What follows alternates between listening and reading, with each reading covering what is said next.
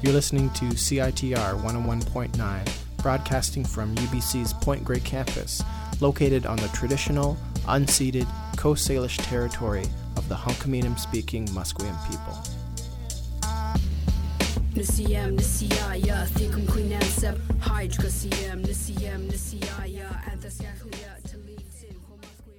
The marine invertebrate collection is represented by the color orange and an broadcasting from the University of British Columbia, where you can journey through BC's natural history at the Beatty Biodiversity Museum.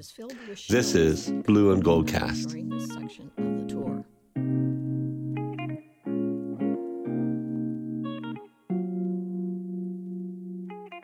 Broadcasting from the University of British Columbia, this is Blue and Gold Cast. I'm Santa Ono, the President and Vice Chancellor of UBC. On this season of the Blue and Gold Cast, I'm speaking with the people who are leading some of the most innovative and creative work coming out of our campuses. My guest today is Julio Montaner. Dr. Montaner is the director of the British Columbia Center for Excellence in HIV/AIDS, the chair in the AIDS research, and head of the Division of AIDS in the Faculty of Medicine at the University of British Columbia. He is a global leader in HIV and AIDS research, and his work on antiretroviral therapy and advocating for treatment as prevention has had deep and lasting impacts on the field. He has authored hundreds of publications on HIV/AIDS, and he has received numerous awards and accolades for his work, including the Knowledge Translation Award from the Canadian Institutes of Health and the Queen Elizabeth II Diamond Jubilee Medal. He was inducted into the Canadian Medical Hall of Fame in 2015. It is an honor to have him on the show today. Julio, welcome to Blue and Gold Cast. Can you tell us a little bit about how your career began? How did you end up in Vancouver? I'm originally from Buenos Aires, Argentina. My dad was a prominent physician back there. He had a prominent academic career in respiratory medicine, and my desire was to work with him and hopefully be a force for transformation. Very early on, although I did reasonably well in medical school, I felt that in order for me to be able to have the authority to do stuff, I needed to validate my credentials elsewhere. And so I discussed it with my dad. So I interviewed in a number of places. I went to Europe, I went to North America. And although I had fairly good sort of receptions, getting a job like that is very difficult, particularly when you're a medical student. Anyways, as it happens, I went to a medical conference in Uruguay. It was an international conference. As I was walking around, and I went to a symposium that I was interested on, a difficult topic at the time, adult respiratory distress syndrome, something that I was very interested, but it was technically complicated. But at least I could never quite wrap my head around some of those physiopathological issues. So I walked into this room and I started to listen to a lecture. And there was this guy speaking a language that I didn't quite was comfortable with at the time. My children would argue that I'm still not comfortable, but that's another story. And I started to listen to him, and I was fascinated because even though he was giving his lecture in English, which I was not particularly proficient at the time, I understood everything. And stuff that I never quite crystallized in my mind became perfectly clear to me, to the point that I was starting to ask myself questions. What about you do this, and if you do that, and if you change this, to the many experiments that he was discussing. So he finished his talk, being young and not really conscientious about the implications of what I was doing, perhaps. I decided I was going to approach him. I reached out and I said, Dr. Hogg, I hope you don't mind. My name is Julio Montaner. I enjoyed your lecture. I wanted to ask you a couple of questions. So he was talking to a guy there from Nashville, by the way. Thanks God he didn't join us, because I would have understand nothing that he was talking about. And we sat down, I engaged with a conversation, and I asked him a bunch of questions. We discussed various experiments. And by the end of the brief conversation, to be honest with you, he said, Dr. Montaner, the experiments that you're discussing are quite of interest. If you're interested, I'll be happy to entertain an opportunity for you to come and do those experiments in my laboratory back in Vancouver in Canada. I didn't know where Vancouver was. I didn't know who he was. I was just interested because I was fascinated, to be honest. And I talked to my dad, second in command, so to speak, at the time. My dad was, as I said, very prominent in the field. And I said, look, this is what happened to me. He says, Julio, do you know who you really engage with? And I said, I have no idea. And he says, well, this guy is a genius. He discovered the side of the lesion, people who smoke in terms of COPD. And then they went on and on and on. I had no idea what I was talking about. And I said, Julio, you had to go. And he said, look here, I'm going to. And so he grabbed a couple of his friends. He said, tell them what happened to you. And they were all so excited. That night I couldn't sleep. And so the next morning I approached Jim Hogg during breakfast. And I said, Dr. Hogg, I hope you don't mind. Oh, no, Julio, yes, so nice to see you. Very, very engaging, very, very friendly. I said, I'd like to reconcile. I said, yeah, of course. Send me a letter and we'll keep in touch. And within a bunch of months, eventually, I received a letter from him about an opportunity to do research with him. And that was the beginning of the end, or the end of the beginning, whatever you want to call it. But it totally transformed my life. It was the best thing I ever did. It's an amazing story. So you ended up in Vancouver, a place you hadn't even heard of. Where did you land? What part of Vancouver did you land in terms of where was your research carried out? So Jim was at that time a couple of years into since he moved his laboratory from Montreal to Vancouver. He was just sort of starting to build his research enterprise. And so he introduced me to John Rudy. At that time, John Rudy was the chairman of the Department of Medicine at St. Paul's, also based at UBC. But between John and Jim, they took me under their wing. They mentored me, and I started my clinical training. Again, I was still beginning to understand the system and the language and everything else.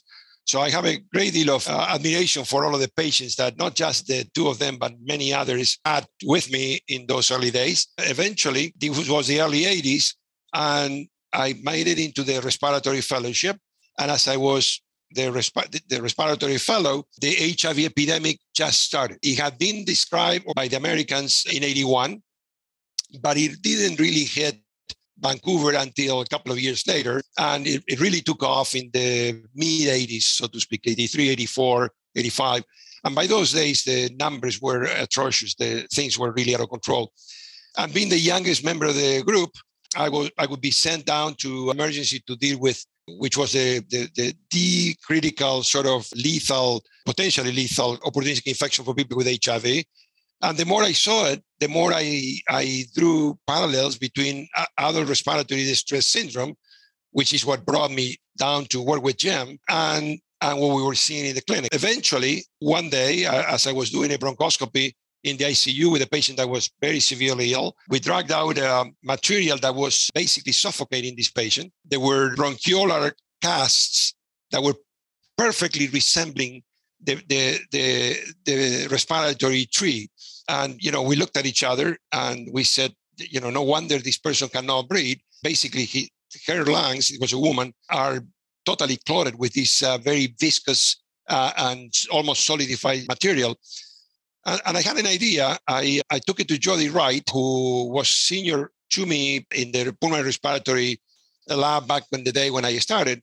And I took it to her in the pathology lab and I said, Jody, I want you to help me figure out what's in these casts. And we looked at it under the microscope and we figured out that it were immunoglobulins. So we concluded that this was an exudate, an inflammatory exudate. And I hypothesized that dealing with inflammation, aside from dealing with the infection, while we were trying to deal with infection with a pneumocystis organism, could ameliorate the respiratory distress in these patients. And so we tried that by using corticosteroids, which was counterintuitive at the time because people with HIV were felt to be immune suppressed. And if you give them more immune suppression, people would say, oh, well, you're going to make it worse. And we said, well, let's try this and see what happens. I mean, they were dying. And so we tried it on a clinical basis. And within a matter of a dozen patients that we did, out of desperation in the ICU, people that were supposed to be dying 100% of the time, all of a sudden were making it out of the ICU. Of course, the more I work in HIV, the more I became interested. And it became clear to us that even though we were successful at treating and preventing opportunistic infections, we needed to do more. And that's when I decided to basically abandon the rest of my work and dedicate myself to find an antiretroviral therapy strategy that may work. Isn't it true that, understood of AIDS, that there were different phases of the public reaction. One was almost denial that there was a situation because of the way gay men were actually viewed, right, by the establishment, by governments. And it really took quite a bit of advocacy for there to be appropriate levels of funding and resource, not only in Canada, but even in the US, where it was a much bigger problem. What was it like in the early 80s with HIV and AIDS? So let me say a couple of things. First, we were inundated by HIV cases in the early phase of the epidemic. And although everything that you're saying is truth, we didn't have time to do advocacy and to go and lobby and to do, because it was really overwhelming. I mean, when you look at COVID today, yes, COVID is bad, and you're all, but this actually was uniformly lethal. And not only that, but there was a concern that we didn't know how it was transmitted early on. And we didn't know about universal precautions. I was doing bronchoscopies without precautions when we started all of this. So thanks God. I mean, I don't know how we made it through the whole thing. The stigma and the discrimination related to HIV, not just the MSM, the men sex with men population, but every group that was most affected, because at the end of the day, it became a serious problem for us, for example, in the injection drug using community or in the commercial sex worker areas that we were not really familiar with before all of this happened.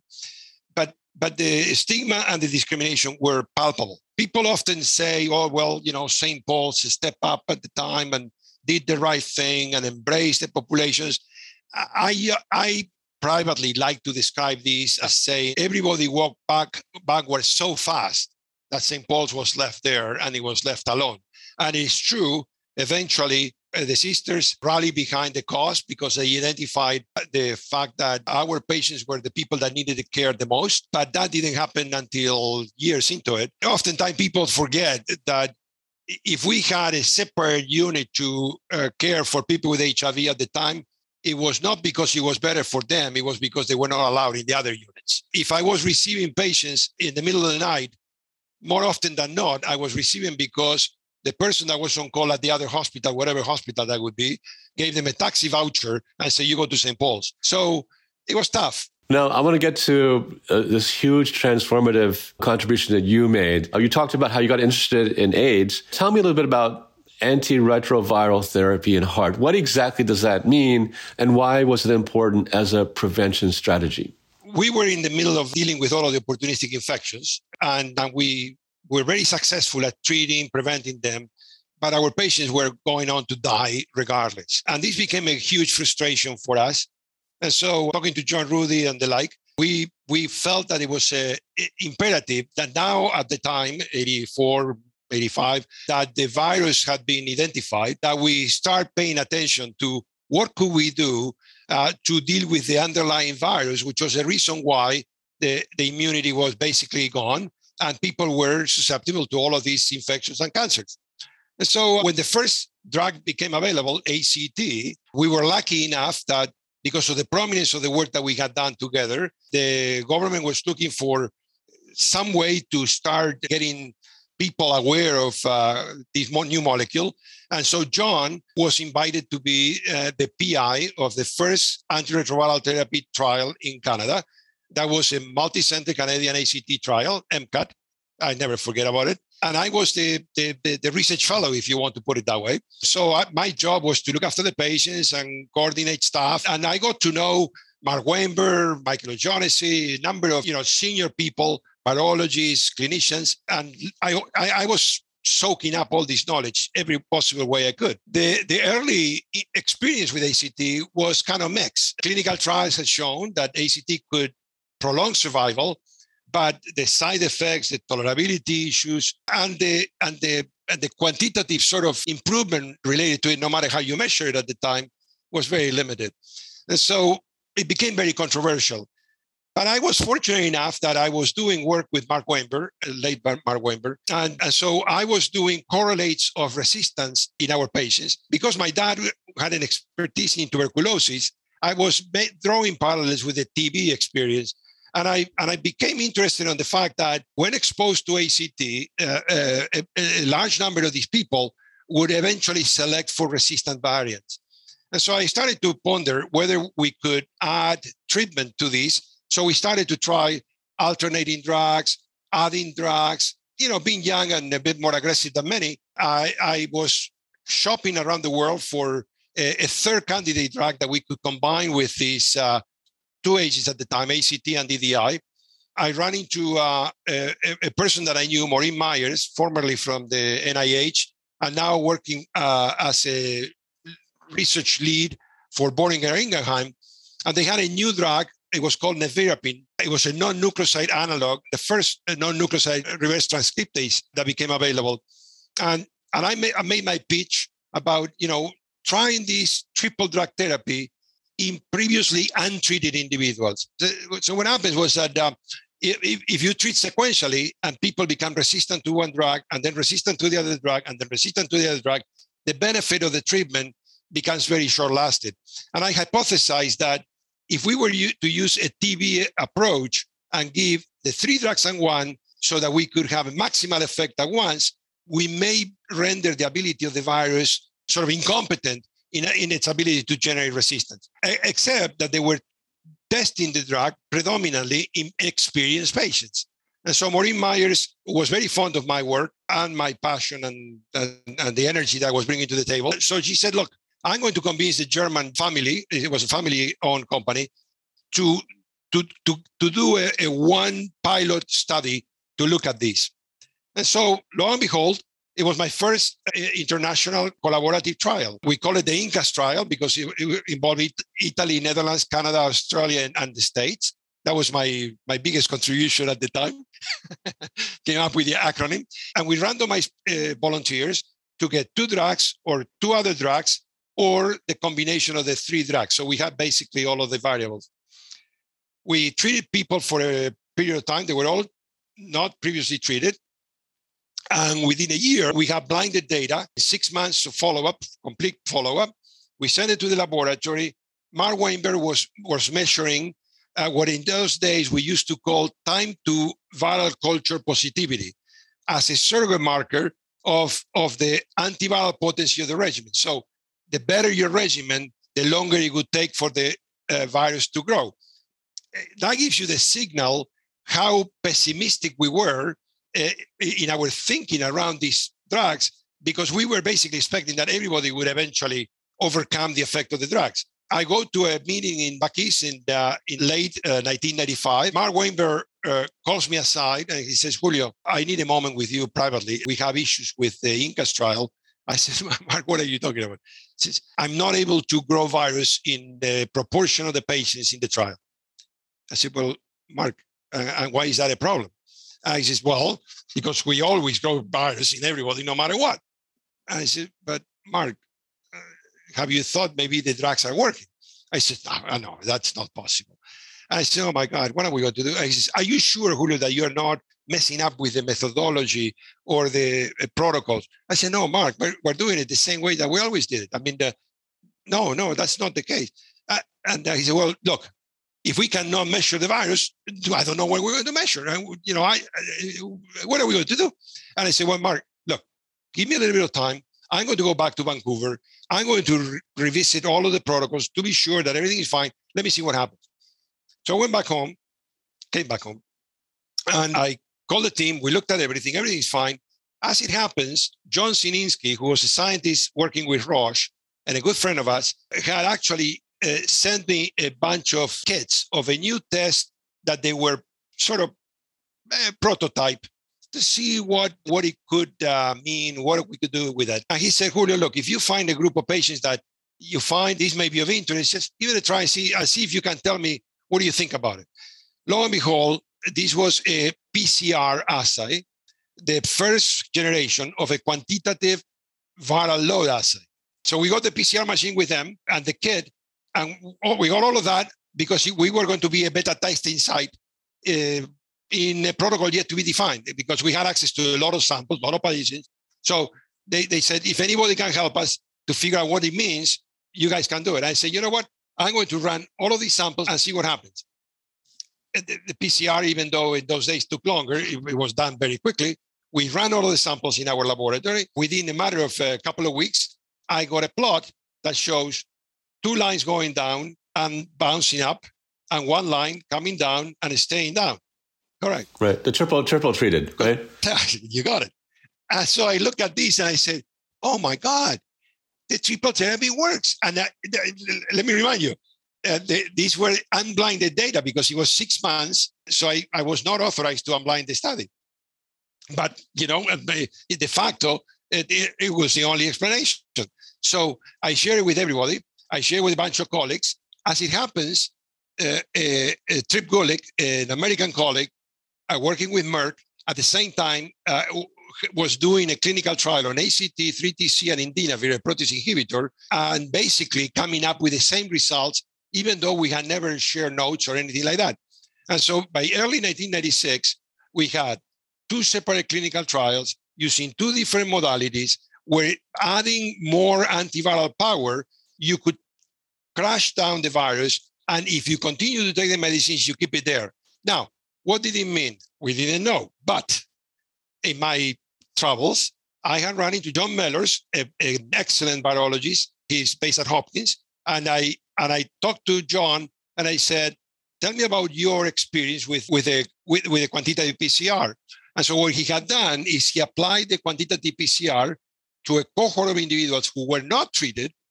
He measured the viral load, and he established that the cross-sectional viral load was the best possible predictor of clinical outcome over every 3-year period. In other words, if you had a high viral load, the likelihood of death was very high. If you have a low viral load, the likelihood of survival was very high.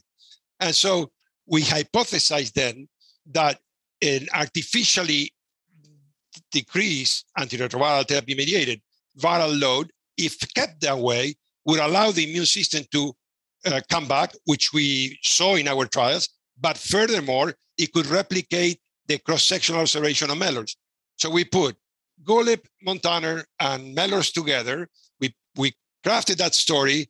And in 1996, we came out at the Vancouver International Conference, which I happened to be one of the organizers. We reshaped the program. We made it about heart, and it was the big coming out party for heart. It was absolutely incredible. We got tremendous opposition from community, from everybody, scientists, all kinds of people. Oh, this is premature, so on and so forth. But, our position was people are dying. And this is the best data that we have. There is no harm on accelerating the development and moving on to the next phase. We put all of the data together, and within months, the clinical status of my patients who now were accessing free, because the government of British Columbia was the first jurisdiction that made it available for free to anybody. The health status of my patients dramatically changed, and the mortality started to decrease immediately. What advice do you have for young researchers, especially clinician scientists, who are doing something very innovative, especially before you're fully established and you face that kind of criticism? What advice do you have for them? Because you stood up to it. Santa, I have to be very careful here. My advice to young scientists is be careful, because I made it to the other side, but I have a lot of scars to show for it. And some of those are very deep, and some of those were potential life or career ending. Career limiting moments. Career ending moments. Yeah. I'm not going to sort of spill my guts here with all of that, but suffice to say that these are difficult situations. And what I would advise young scientists or people that are beginning a career are a couple of things that you can learn from what we discussed so far. First is that I find lots of people that are incredibly motivated to pursue an academic career, and they walk into it with a defined idea of what they want to do. And I did that. I wanted to do ARDS, other respiratory distress syndrome, pulmonary medicine, public health, blah, blah, blah. And guess what? And I changed my mind and I moved into the other direction. Why? Because it was the opportunity, it was the important issue, it was the relevant issue, and it was where I needed to be to make a difference. So the first one is to keep your options open and be smart, because at the end of the day, all of this is highly gratifying. What you want is to do good science, and if you're lucky, science that you can then implement and change people's life and societal outcomes and the like. So I find myself in this position, and I am incredibly delighted. But if I would have been too stubbornly fixed on doing what I originally intended, I would have find myself in a corner and without anywhere to go. Next, as you progress with this kind of approach, you may find controversy. Be sure that you have a mentor that will have the clout and the understanding and the ability to support your work without throwing you under the bus. And I was fortunate that Jim Hogg and John Rudy in particular played that role for me at a time in which I was young, naive, and I was doing the best I could, and I could have hurt myself, but they were very incredibly helpful in guiding me how to do this. It is critically important that we as an institution collectively understand that success has a price, but for us to reach that success, which is important for our academic progression, for our students, for our patients, for our public health program, we need to be able to have a protective environment beyond what people out there realize. Well, we're very proud of you for all of your seminal contributions, for your mentoring of other people who have gone on to their own eminent careers. I don't know how many listeners know this, but there has been a commemorative stamp recognizing your achievements. I have it framed in my office. I'm very proud of it. And thank you so much for giving this much of your very valuable time to have a conversation. It's really an honor to have you as a member of our faculty. Thank you, Santana. I thank you for your support and for your encouragement. That's very much appreciated.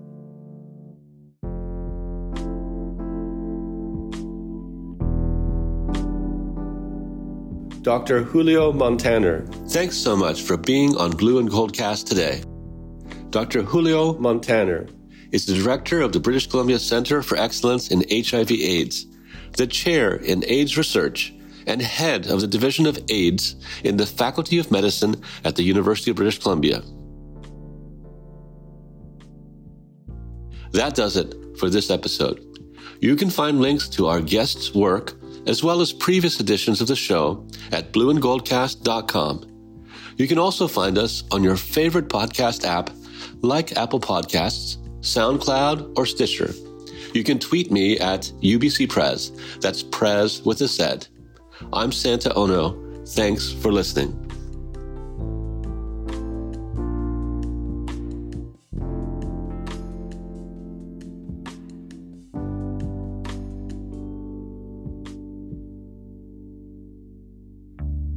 You have been listening to a Sided Media production. CIDED. Find out more at sidedmedia.ca.